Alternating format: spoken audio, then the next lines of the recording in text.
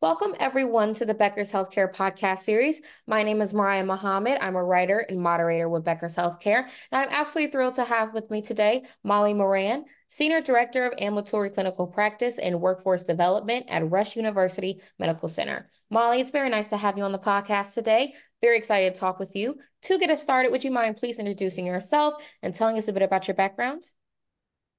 Absolutely. Thank you so much for having me on the podcast today. My name is Molly Moran, and I am a doctorally prepared registered nurse and the Senior Director of Ambulatory Clinical Practice and Workforce Development, as you said.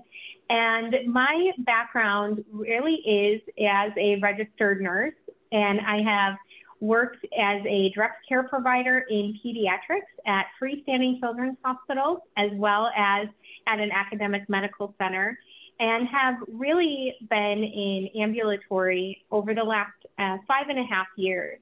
And over that time, I have seen the evolution of ambulatory and most definitely the growth and integration of technology into this new patient care area.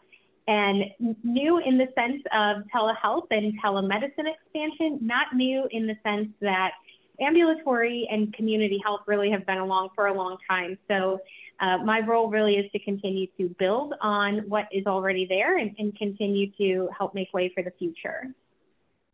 Yeah, absolutely. Thank you so much for giving us that background. And kind of speaking of building, in recent years, the healthcare industry has seen a growing emphasis on patient-centered care. Can you share some examples of how your organization is placing patients at the center of care delivery and any success stories that you have of how this enhanced patient satisfaction and outcomes? Most definitely. So at Rush, I like to say our patients are our true north, and we really do believe that and live that, and it is integral to our decision making. And so, as I had shared, ambulatory and community health have been around for hundreds of years, but in recent years, we've seen an ability to integrate technology in new ways to really provide patient-centered care in a way that is meaningful to the patient, in a way that more quickly connects patients with the right level of provider and the right level of care and question resolution that they may have. And so we've done a couple of things to really build on that from a workforce standpoint. And one of those really has to do with assessing our current workforce and looking at what do we need to do either in terms of upskilling of current employees, or what do we need to think differently about for the future so that we can continue to build a workforce that is comfortable with this technology integration and also still has the skills, training, and education necessary to provide that highest quality, safest patient care. And through one of our biggest initiatives, it has been the Medical Assistant Apprenticeship Program. And one thing that we had identified was there is a real need to provide opportunities for individuals who have an interest in working in healthcare, a way to earn and learn. And so we did a formal analysis of medical assistants who had gone through various programs in our community to see what some of their barriers were to completing their education sooner, or just challenges they encountered in general, and really developed a program that was meant to alleviate those barriers. We have a wonderful educational partner with Harper College in Palatine, Illinois, who has really helped as the provider of the formal education and didactic, helps meet the needs of our employees, which in turn is helping to meet the needs of our patients. Yeah, thank you so much for giving us that insight. And to delve more into the workforce aspect of what you were just talking about, what is your strategy for developing and maintaining a highly skilled healthcare workforce capable of adopting those new technologies and care models? That's a great question. So we have a multifaceted approach to how we are addressing the medical assistant training and education once they are employed with us. So as I mentioned, the first is really through the medical assistant apprenticeship program. And through that program, as I mentioned, we've been able to not just have a great educational partner, but our employees also learn multiple different roles that also impact healthcare. And so they start working as a clinic coordinator and understanding all of the moving parts that go into not just checking a patient in, but everything from insurance and prior authorizations all the way up through working as a medical assistant. Once we have new medical assistants in our organization, we actually really have the great benefit of having a medical assistant educator on my team. And she is a medical assistant and has worked as an MA in a number of different areas at Rush as well as elsewhere over the last 15 years. And her role primarily focuses on our new hires. She is the facilitator of our new hire skills day.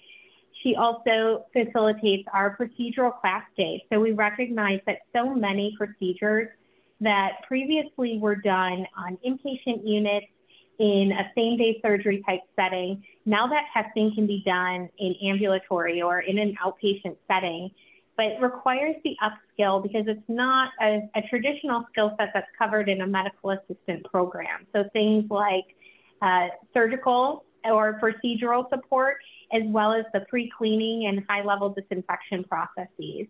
And so her role really is to help our new hires with learning, not just our equipment, but also learning those new procedures and processes. And then having that also translate to having medical assistant preceptor classes.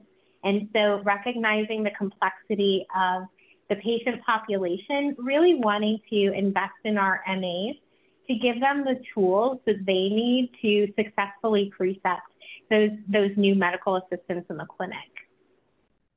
We also have recently implemented an annual competency program for our medical assistants, similar in nature to ones that healthcare organizations may be familiar with for registered nurses or other licensed personnel, but recognizing that there are high risk and potentially problem-prone procedures that medical assistants now are directly involved in, where a few years ago they may not have been. And so it's really for us about creating a wraparound program of support from the time that an employee enters our organization through the time that they are with us for their career. Wonderful, wonderful. Thank you so much for giving us that information. And Molly, before I let you go, the last thing I wanted to ask you is, can you discuss any new initiatives or projects that Rush is planning for the future and explain how these align with their overall strategic vision for ambulatory clinical practice and workforce development? Absolutely. So much like other organizations, we're looking both at the short-term as well as long-term plans for workforce development. And many of the pipeline programs, or as I had shared, the apprenticeship programs, really are an investment in the long term. However, what we have seen is that we do have positive outcomes in terms of retention of individuals in the program, progression through the program, as well as seeing positive outcomes associated with our patient experience scores. And so really, our job right now is to look at other opportunities to build similar programs for individuals who may want to try a new role in healthcare, or who may want to move from a non-clinical to a clinical role, and really focus on that upskill of individuals in a way that they're able to not just have work-life balance, but that really work becomes also part of their formal education. Wonderful, wonderful. Thank you so much, Molly, for those final thoughts. This has been an amazing and informative discussion. So again, I want to thank you so much for coming on Becker's Healthcare, and I look forward to connecting with you again soon. Thank you so much. It's so important for leaders at the top of organizations to keep learning, stay sharp, grow their networks. To help our audience better do this in a more simplified, personalized, and meaningful way, Becker's Healthcare has launched My BHC. It's your trusted Becker's healthcare experience and more, with content, connections, events, and learning opportunities.